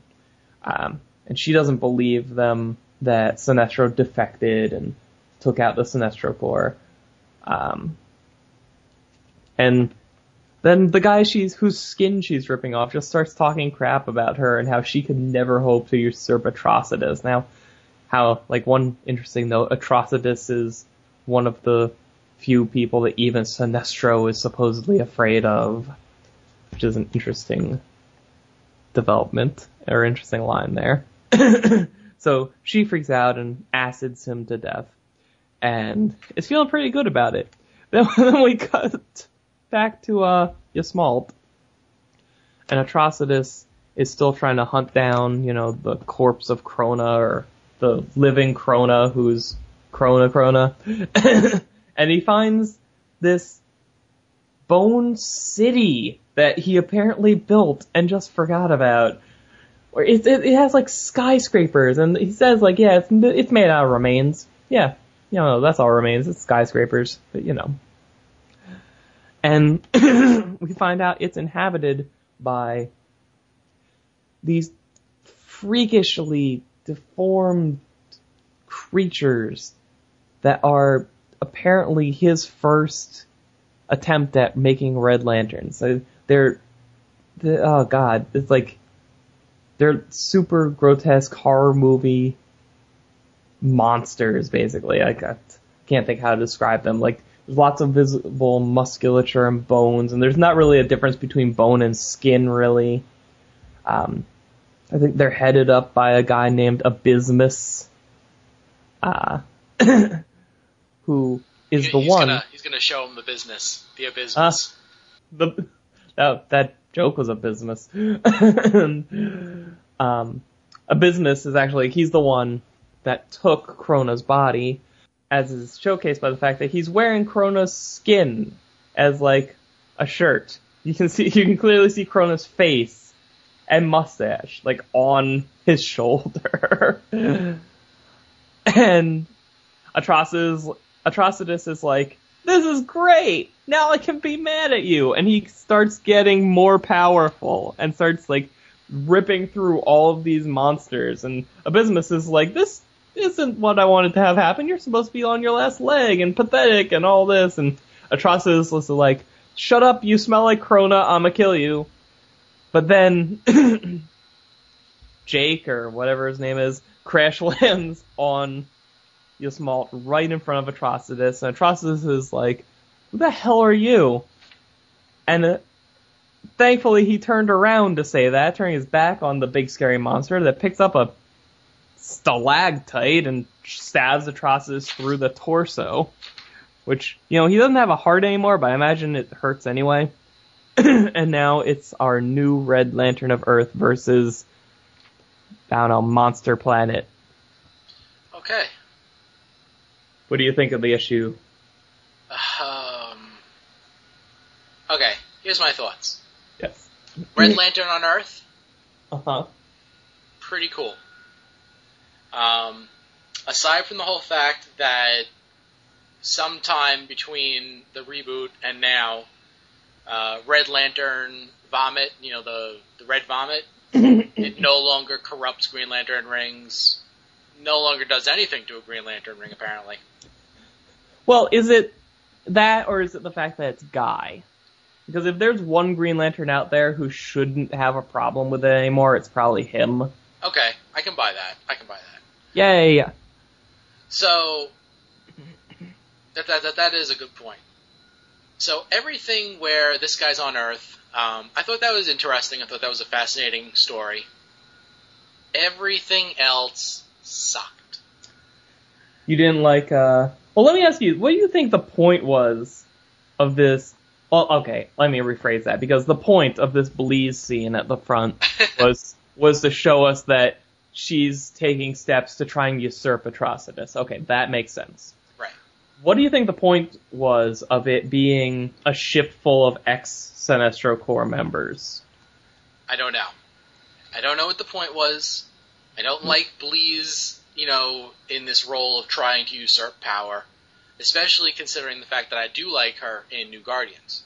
Yeah. So, I mean, at the very least, she would want Atrocitus out of there. So I think she's trying to, rally forces. She wants to have more guys on her side than Atrocitus has on his. Yeah, so I could care less about that whole battle for power. And then, at the end, in Bone City, with the Bismus, it's like, well, where the hell did this come from? And, who the hell is this disgusting monster? He just came out of nowhere. He's wearing Krona's skin. It's just it doesn't make any sense. Did he call Atrocitus father at some point, too? Well, he did. I thought that he was cobbled together from, the remains and bones and brought to life with blood magic or something. Oh, that's cool. I missed that. Nice. That's what I thought. I don't know. That might be from the next issue, which I'm not really spoiling, because this is kind of a pile of his shit story anyway. Oh, so do you like Abysmus's character design at all? What character design? Well, they made a conscious decision to, go super gross out monster with him, as opposed to and in a book full of monsters that are ugly, they really dialed it up to 11 with him. I don't know. I don't get the point of that. Especially when you're set. Oh God, we had to go. I have no idea what's going on with this book. We're at issue 7, and they've gone through a billion types of storytelling, methods from when we started. First it's Atrocitus giving soliloquies, which was horrendous. Then we got, Bleeze confronting her, her attackers, which was better, but still not great. Then we got Tales from the Red Lantern Corps, which was pretty interesting if that's what we actually got, but we only got parts of that over 2 issues, which was definitely a marked improvement. The Human story sucked back then. Yeah. Then something happened, and all of a sudden the Human story becomes the most fascinating thing in the book. They actually, he made that work. He justified that to me. But now it's now we're jumping into other things where, Atrocitus is being beat down by Bleeze, and it's just Atrocitus has no direction. Bleeze, the only direction she has is that she wants to beat Atrocitus. It's just it's nonsense. And I read the next issue, and after that, it's just I'm just thinking to myself, it's where do you even go from here? It's almost I don't know. To me, Red Lanterns, I think, is doing very well. Very well. Sales-wise? Sales-wise. They came out with, a list of the top 10, the lowest 10 books that were, possible to get, culled if they do another round of the 52. But Red Lantern is nowhere to be found on that list. So, for a book that's doing as well as this one should be doing, it seems real odd, the directions that they're going in. It's no direction. Am I wrong? Yeah, it's kind of all over the place, and it can turn on a dime too. It's so weird how we absolutely hated 100% of the Earth story, and then out of nowhere it became the best thing about the book. Right. And not because the quality of everything else changed, but because the quality of that went up a lot. Right. And like for a while there, like Bleeze was the only good thing about the book, and now here in this issue, she's like kind of like what? What? Right. Yeah. And now she just became horrendous. It's like the only way that I want to read Bleeze now is in New Guardians. Yeah. Well, I wonder what our perception of it would be if we didn't have that option. You know, like if this was her only book, she might look better here than she does to us right now. I mean, I can't imagine it being worse. I did like the visual touch of like the Krona skin on him, because I didn't notice the face at first. Yeah, no, I was looking at the face, and I'm looking at what you're saying is the face, and it doesn't really look much like a face. No, it does. He's got 2 eyes, a mouth, nostrils, and a mustache. What else could it be? It has hair at the top, I think. It's vaguely head-shaped. It's a face. Where is it? What? On the first shot of Abysmus. Okay. Are you looking at him? I think so, yeah. The panel where he says, "We'll burn you all, that is your fate." Right. Look at his shoulder that's on the right. Like our left. Wait. His right shoulder, our left. His right shoulder. Okay. Do you see the big blue spot right there? You're talking about like the cloth? Yes. Well, Yeah. It's not cloth, that's Kronos' skin. Oh. See it now? Oh. Oh my god. Yeah, see? I didn't notice that at first either. Oh. Because I thought, that's gross. I thought, man, it's weird that this guy's wearing a ripped t-shirt. Yeah. And then, like, a panel later, he mentions the skin. I'm like, what? And then I saw the face. I'm like, oh!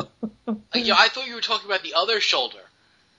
Where it's got, like, you could see the muscles. I'm like, is he, like, trying to, like, make out a face in the muscles or something? Like the tumor shoulder? No! No, God. Oh, God. Oh, that's horrible. Yeah. Very effective, though. Oh, okay. I like the whole, I'm wearing Kronos' skin, now I have his power, and Atrocitus is like, no you don't. And then just beats him up. Yeah. Oh, man. Hey, on page 1... Yeah? Was the guy talking, like, was that supposed to be... Like, was he supposed to be read with a very sarcastic tone? Or... Because I wasn't sure what the hell was going on for, like, most of this page.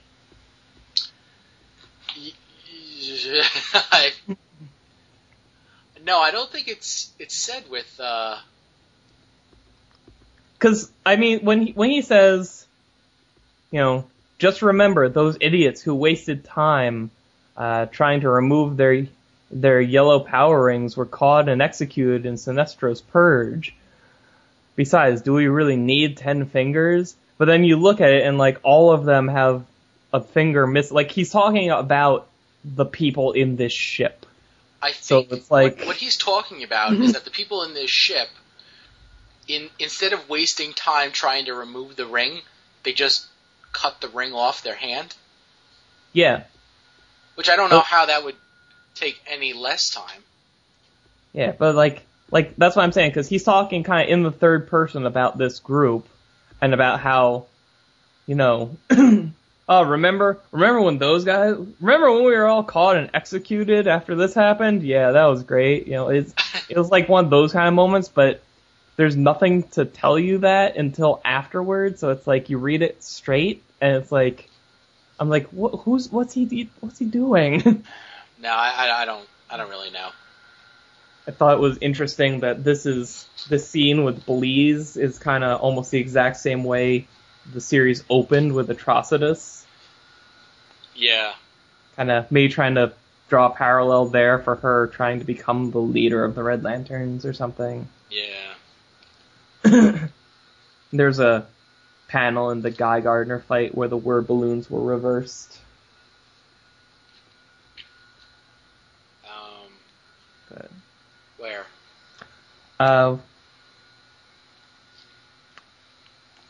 The panel where Oh. he or the page where Fred starts to vomit on the shield and Guy shoots him away. I'm trying to help you. I'm trying to damn well help you. Yeah. Which that's a nice panel visually though. Yeah.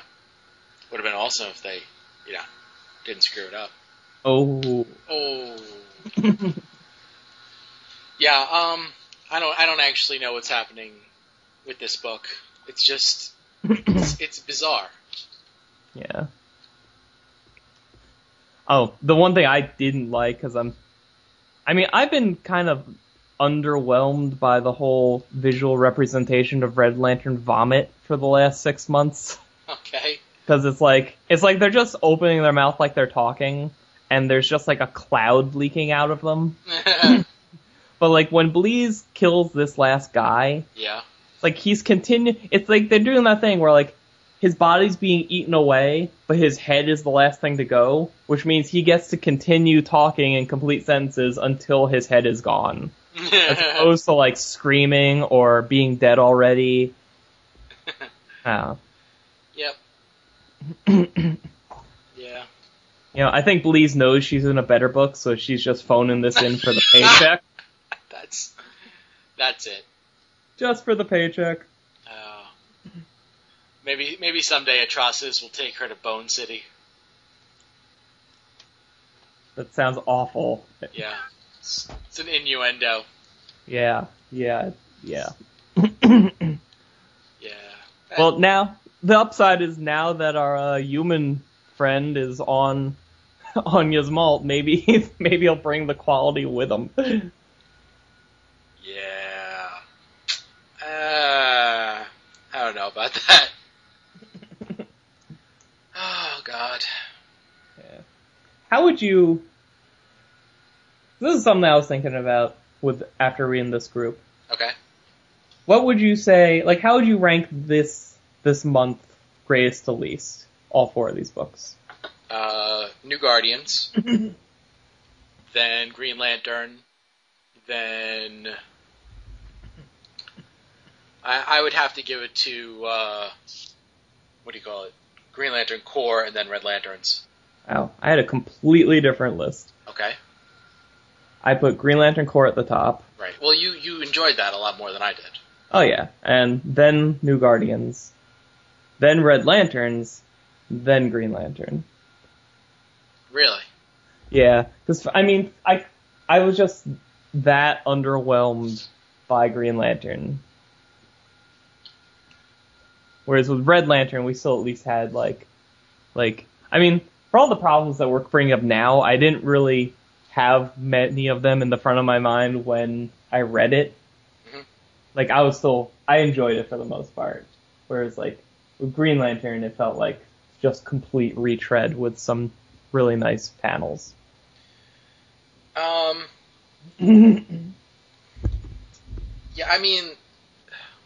for me... even a bad issue of Green Lantern is usually better than, the good issues of everything else. Yeah, so, that's basically my perspective. Yeah. Hey, do you think you'll be able to get some sort of DC Direct figure of Bismuth? Oh, God. I don't want that. Although if they made one of Rancor, I would probably go for that. Well, you'd have to get a similarly sized Captain Britain to put him next to. They're both wearing the same costume, basically. Shut up. I'm putting the decals on my my Interceptor now. Oh, you figured out how to do that? Yeah, it just occurred to me, actually. Yeah. So which of the McDonald's toys did you get? Actually, right now I have all of them except for the Hal Jordan that like is in like a flying position and rolls along. Huh. Weird. Yeah, that one is kind of weird. I have all the rest. Did you just buy like a cart full of Happy Meals, or did you go just for the toy? Like, did you say like, "Hey, can I buy all the toys?" Oh, it was multiple trips, but yeah, just got the toys. So, what you call it? I keep them at work, and I I actually photograph them for my Instagram. So, if you followed me on Instagram, you would see. Yep, I sure would.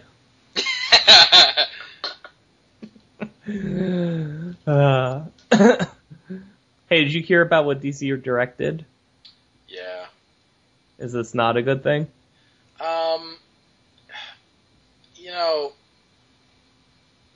Well, I mean, I dislike change. So. Yeah, but is it really that big of a change, though? I mean, the name is different, but that's cosmetic. They're going from DC Direct to DC Collectibles. And from now on, you're going to be able to buy, more DC Collectibles online, directly from the source. And they're going to have, like, exclusives and stuff like that. Yeah, I think they have, like, a Green Lantern Sinestro that fits with the Blackest Night bust that Corwin has been collecting for 6 years. Yeah. Yeah, that's actually a really cool looking bust. Yeah, that does look nice. I couldn't find it on the website because it kind of sucks right now, but, Yeah, the organization of the website definitely needs an overhaul. But there was that, and then there was also the Flashpoint box set, where that'll be the only place that you can get Emperor Aquaman and one of the Wayne Casino chips. Yeah. So, I mean, I don't really have much interest in the Wayne Casino chip, but yeah. I mean, is it? I definitely like the idea of there being kind of like the one-stop shop place online for DC Direct stuff, as opposed to like trying to look all over the place for it. Like, I don't know if their prices will probably be higher than other places, but well, I don't necessarily believe that they're going to have everything on there that you can buy at a comic shop. I think that they're going to do exclusives to get people to go to the website, but I mean, if you could buy it online, I'm sure the stores won't be very happy about that. Yeah, but I mean, at the same time, like I go through that every month when I do my order at DCBS. I could buy all of these comics in a physical comic store, but I do it online instead because that's more convenient. But at the same time, whenever I'm in the position to go to a comic store, I go and I buy something there. Okay. But I don't know. I'm almost done, by the way. Oh, okay. Putting all my decals on. Oh, good. I'd be interested to see, like, will everything listed there actually be in stock and for sale? Because it looks like they put up, like, everything they've ever made or something like that. Well, the original DC Direct website had that, too. Oh, yeah, but, like, You just couldn't order it. Oh, yeah, and, like, it's one thing to have just, like, a gallery showcasing all of the stuff you've done. It's another thing entirely to present it as a store and say, hey, buy this. Yeah. I mean, like, I was looking through and I found, like, the, I think it was, like, the metal green power battery is on there. Mm-hmm. And I'm like, okay, are they going to be making more of that now? Is that what that means? No, that's almost certainly not what that means. Well, it's up there and has a price tag, so... Well, do they have the other batteries? They have, they definitely have yellow and red. And I think they have, like, the mini, or the smaller ones. Well, those are all available in stores still. Yeah. So, I don't know. I mean, to me, that would be, like, the big advantage to this, is if DC Direct, like, brings back or puts into print or whatever the term is, like, stuff that has been unavailable for a while, but exclusively through their store, Like that would definitely be a benefit to it, I think. Yeah, I don't know. Let me ask you this, because you're the toy guy. Why do you think they did this? Well, it would seem to me that the reason that they did it was because, if you say DC Direct, then anybody that's in comics pretty much knows what DC Direct is, because you've been exposed to it. But as far as, like, if you are looking at the DC Comics website, and you're looking at the top, and you have, okay, comics, movies, TV, games, characters, video, blog, fans, shop, and then direct, nobody knows what that means. That's true. For a casual fan that's never been exposed to DC Direct, labeling it or rebranding it as DC Collectibles will definitely help clear up some confusion as far as that goes. Now, I mean, if they can offer exclusives and actually, do good business with it, like how Mattel does with their, MattyCollector.com website, because of that website, Mattel is able to sell certain things that would not be viable in stores. So, I mean, you pay a little bit more, but you can get, you get He-Man figures. Well, I think from now on, because they just canceled the DC Classics line, that's going to be the only place to get the DC Classics figures.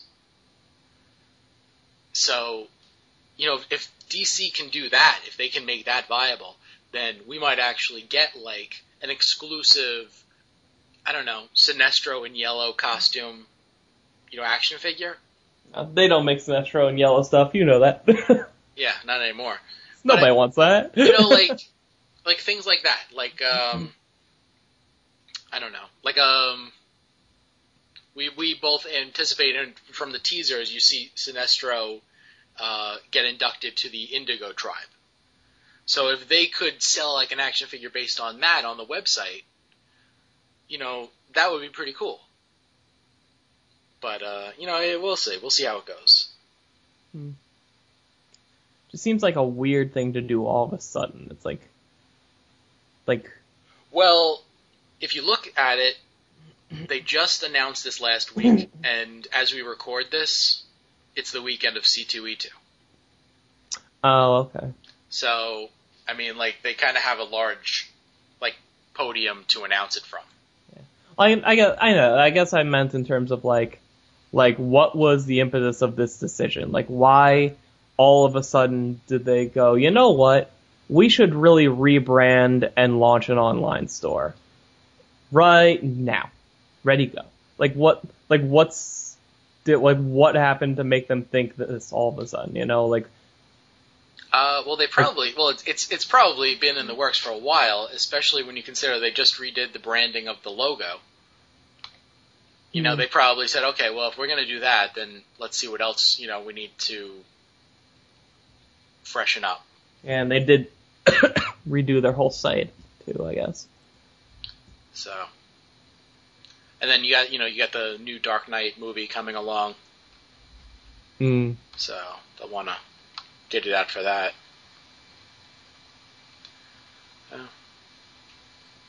Looking at, they have a Dark Knight Returns Superman versus Batman statue.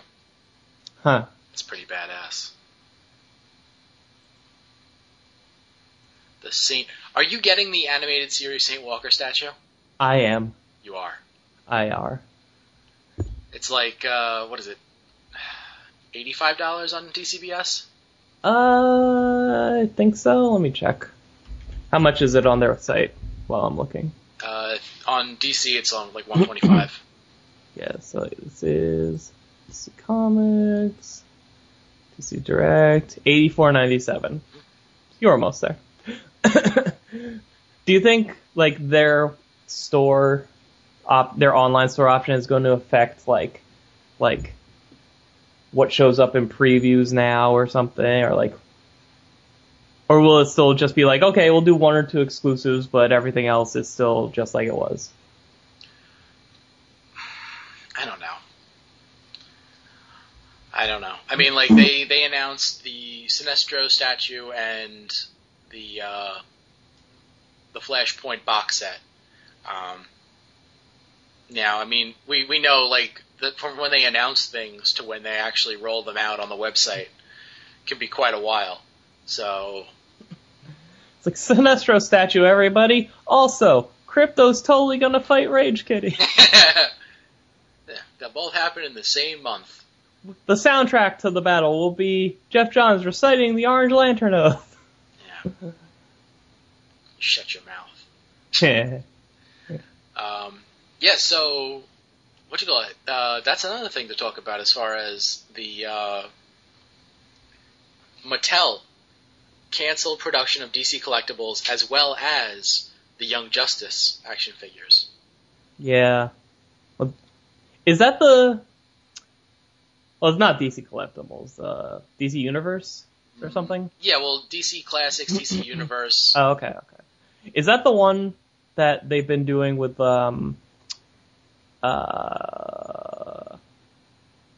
which wave? Which one is that? Okay, well, recently they just had the wave that duplicated everything that DC Direct had done with the Blackest Night. Oh, like with the orange Lex and all that? Right. Okay, those guys. And then the wave right after that was another duplication of DC Direct's figures with most of the Brightest Day figures. So that's, you know, one can imagine that might be one of the reasons why, you know, character selection and whatnot, especially when you have another company that's actually making really great figures, you know, and they already made them a year before you. Yeah, like, was it really like 1-to-1, like, this entire wave is the exact same as what DC Direct just did? Well, DC Direct only puts out 4 figures in a wave. Yeah, well, yeah. So, it's, you know, slightly different. But, yeah, I mean, Blue Lantern Flash, Violet, Wonder Woman, the White Lantern Hal and Black Lantern Hal were both exclusives, but those were in the wave. Yellow Lantern Scarecrow. It is, yeah, Orange Lantern Lex. It was basically, you know, the two, you know, best waves. So the best figures from the Blackest Night, you know, DC Direct sets transitioned right into the Mattel set. So, and then on top of that, like, if you looked at the figures that they were soliciting for the first wave of the DC Classics that was going to hit retail, you had, like, I don't know, I think there was a Superman, there was, Larfleeze was going to be in one of the waves, and then there was a Flashpoint Plastic Man figure, and then a Superboy Prime figure. Wait, Flashpoint Plastic Man looks exactly like regular Plastic Man, only with, like, fangs.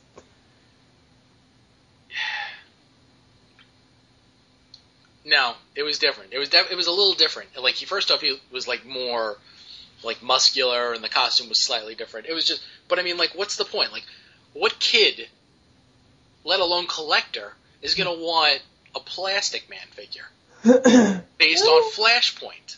Oh, that's true.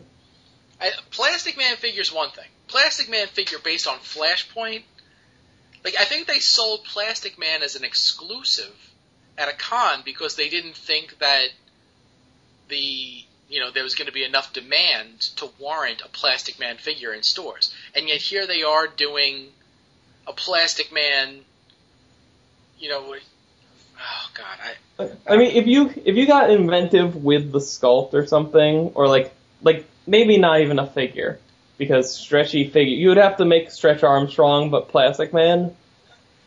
Yeah. Like, oh yeah, and it was just a regular figure. There, I don't even know if there were any attachments or anything. Well, they had like a thing like he could become a briefcase and all that kind of stuff. That was the original action figure. Oh, was it? Yeah. Oh, okay. Like, if I could see like a Plastic Man statue being really cool, because like you could really like play with like the contortions and all that stuff. But yeah, I don't know. Yeah. I think it's weird they're still coming out with Flashpoint stuff. Yeah. Yeah, I actually I have the image. Check this out. Is this the Flashpoint Plastic Man figure. This is Series 1. Huh. Yeah. Gotta say, Plastic Man doesn't look that great. Superboy. Alright, let's see here. Alright, Superboy Prime is very blatantly an adult, and he has Ben Stiller's face. Larfleeze looks like a fish. Kind of, yeah. Batman Beyond looks good. Yeah, he's fine. Yeah, that was the only good one. And this is the wave that's not happening anymore, right? Yeah, well, what happened was, this was the first wave that was announced, and, you know, then there were like 2 other waves afterwards. And then they decided that, okay, well, that's not going to happen. So then they came out with a revised list, and that was these 3 figures. You have the new Universe Superman, new Universe Batman, Red Robin, and Superboy Prime. Thank God Superboy Prime stayed in there. Yeah, I mean, the Superman and Batman figure, you know, they look good. I mean, the Superman figure would have been awesome because that'll probably be the first, new Universe Superman figure based on that costume. Yeah. Although DC Direct will be coming out with one soon enough also, so. But, it's kind of discouraging to see that it's Superman and Batman and Teenage Superman and Teenage Batman as opposed to like a more eclectic group of characters. Yeah. Yeah, so I mean and there was a Supergirl in the original waves. That I think it was black costume Supergirl. Yeah. Yeah, it was weird, and I don't understand. But it's canceled now, so I feel bad for John because all the that they didn't even finish making the original team for the Young Justice figures. Yeah. Did they cancel the Miss Martian figure? No, she's out. All right. Miss Martian is out. She's in a two character set. But Artemis will never be available in 4-inch. Oh. And in actuality, so that means they also canceled the Green Lantern Hal Jordan figure. Oh. So you'll be able to get that. That figure looks good too. Actually, but you see, that's the thing though. If you go on eBay, God, how much did you pay? If you go on eBay and you type in Young Justice Green Lantern, then some of the Japanese test shots, now this is a figure that will never be commercially produced, but the test shots got made and they sell them on eBay. And there's not too many left. So I actually grabbed one for, I think it was less than $15. Do you have it, or is it like... Well, I just ordered it, because as soon as I found out. But, I mean, that's gonna be a cool one. The only Green Lantern figure, that I own that's never been actually produced. Are you looking now? I am. I'm contemplating if I could resell it and buy a battery. Yeah. Oh, that actually looks better than the convention shot. So. Some of the figures in the Young Justice line look really good. Mm-hmm. I just looked at a picture of the Miss Martian figure and it's awesome. Yeah. Yeah, and that one was actually produced, so. Yeah. But, so I will be the proud owner of a Green Lantern figure that never actually existed. It's like how Power Girl was left over after the first Crisis, even though your figure was retconned out, but it still exists somehow. Although I have to say, if you are considering getting a Green Lantern, you should probably get it before this episode goes up. Yeah, I know. We're about to tell our 8 trillion listeners characters to go snipe the damn things. Yeah. Hell, John and Meg are probably gonna clean out eBay. Well, John's got it. Oh, he does already? Alright. Yeah. He probably broke into the Chinese factory. Oh, man. The Martian Manhunter, the Miss Martian figure is pretty cool looking. Yeah. Are these the same size? No, they're bigger than... These are 4.25 inch. Are they like... Do they match with some other line or something, too? Or am I thinking of something else? I think they're probably close to the Justice League Unlimited figures. Okay. I'm a little bigger, maybe? Yeah, maybe a little bit bigger. Yeah, those are 4 inches. So these are just a tiny bit bigger. Which makes sense, because they're teenagers. Yeah. Well, I think the adults are, like, slightly taller than them, too, which makes sense. Yeah, that's the cool thing about this line. It's like, it's Young Justice, and they have, like, the main, like, the kids and everything, but you also can assemble, like, if you don't care about the kids, you can assemble, like, a Justice League, because they have, like, Green Lantern, Aquaman, Batman, Black Canary's in there, I think Captain Atom, Captain Marvel, maybe, I forget. Well, Martian Manhunter. They were going to have a Green Lantern. Yeah. Not anymore. Yeah. This better not be bad news for this show, because this is a fantastic show. It's typically bad news for the show. Because the Thundercats, they canceled the line at Toy Fair this year, a couple of months ago. Bandai had nothing to show. Man. And everybody's like, wait a second. You know, you're producing toys for Thundercats. Like, why wouldn't you have something to show? And the reason is because the line's been canceled, as the cartoon. But those figures were bad. Yeah. And I know Young Justice's second season is supposed to start, like in a week or so. Mm-hmm. So hopefully they'll get at least a season 2 out completely. We'll see. God, seriously, have you watched that show? You need to. It's yeah, really no, good. I've seen a couple of episodes. No, watch all of them. They are fantastic. They're not all available. I don't know. So find them somewhere. I don't care. How much did you pay again? It was under $15. Okay, because I found one. Because you know me and eBay, I found one that's like $16.99 with free shipping.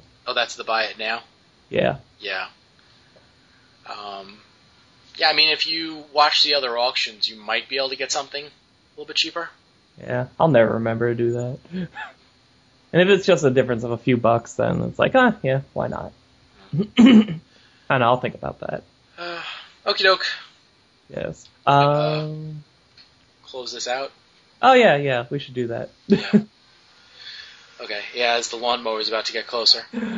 So if you'd like to contact us, go to LanternCast.com. That is our portal site for all of our information. You know, you've got our forum there. You just click the forum button. It's not the comics forums anymore, but, you know, still go there anyway, too, I guess. But, you know, ours is through our website. So come, register. It's super easy, super fast, and just enjoy talking to people. Because we do. Or you can call us at 708-LANTERN. It's our voicemail line. Our email is lanterncast@gmail.com. You can also find us on Twitter and Facebook. Just search LanternCast. And yeah, we're on iTunes too, which is probably where you're hearing this. So have fun, everybody. Good night? I don't know. Did you give him the voicemail number? Yes. Okay. I think. What is it? 708-LANTERN. Yeah, that's what I said. Awesome. Okay, everybody. We'll be back at some point. Yep. Night.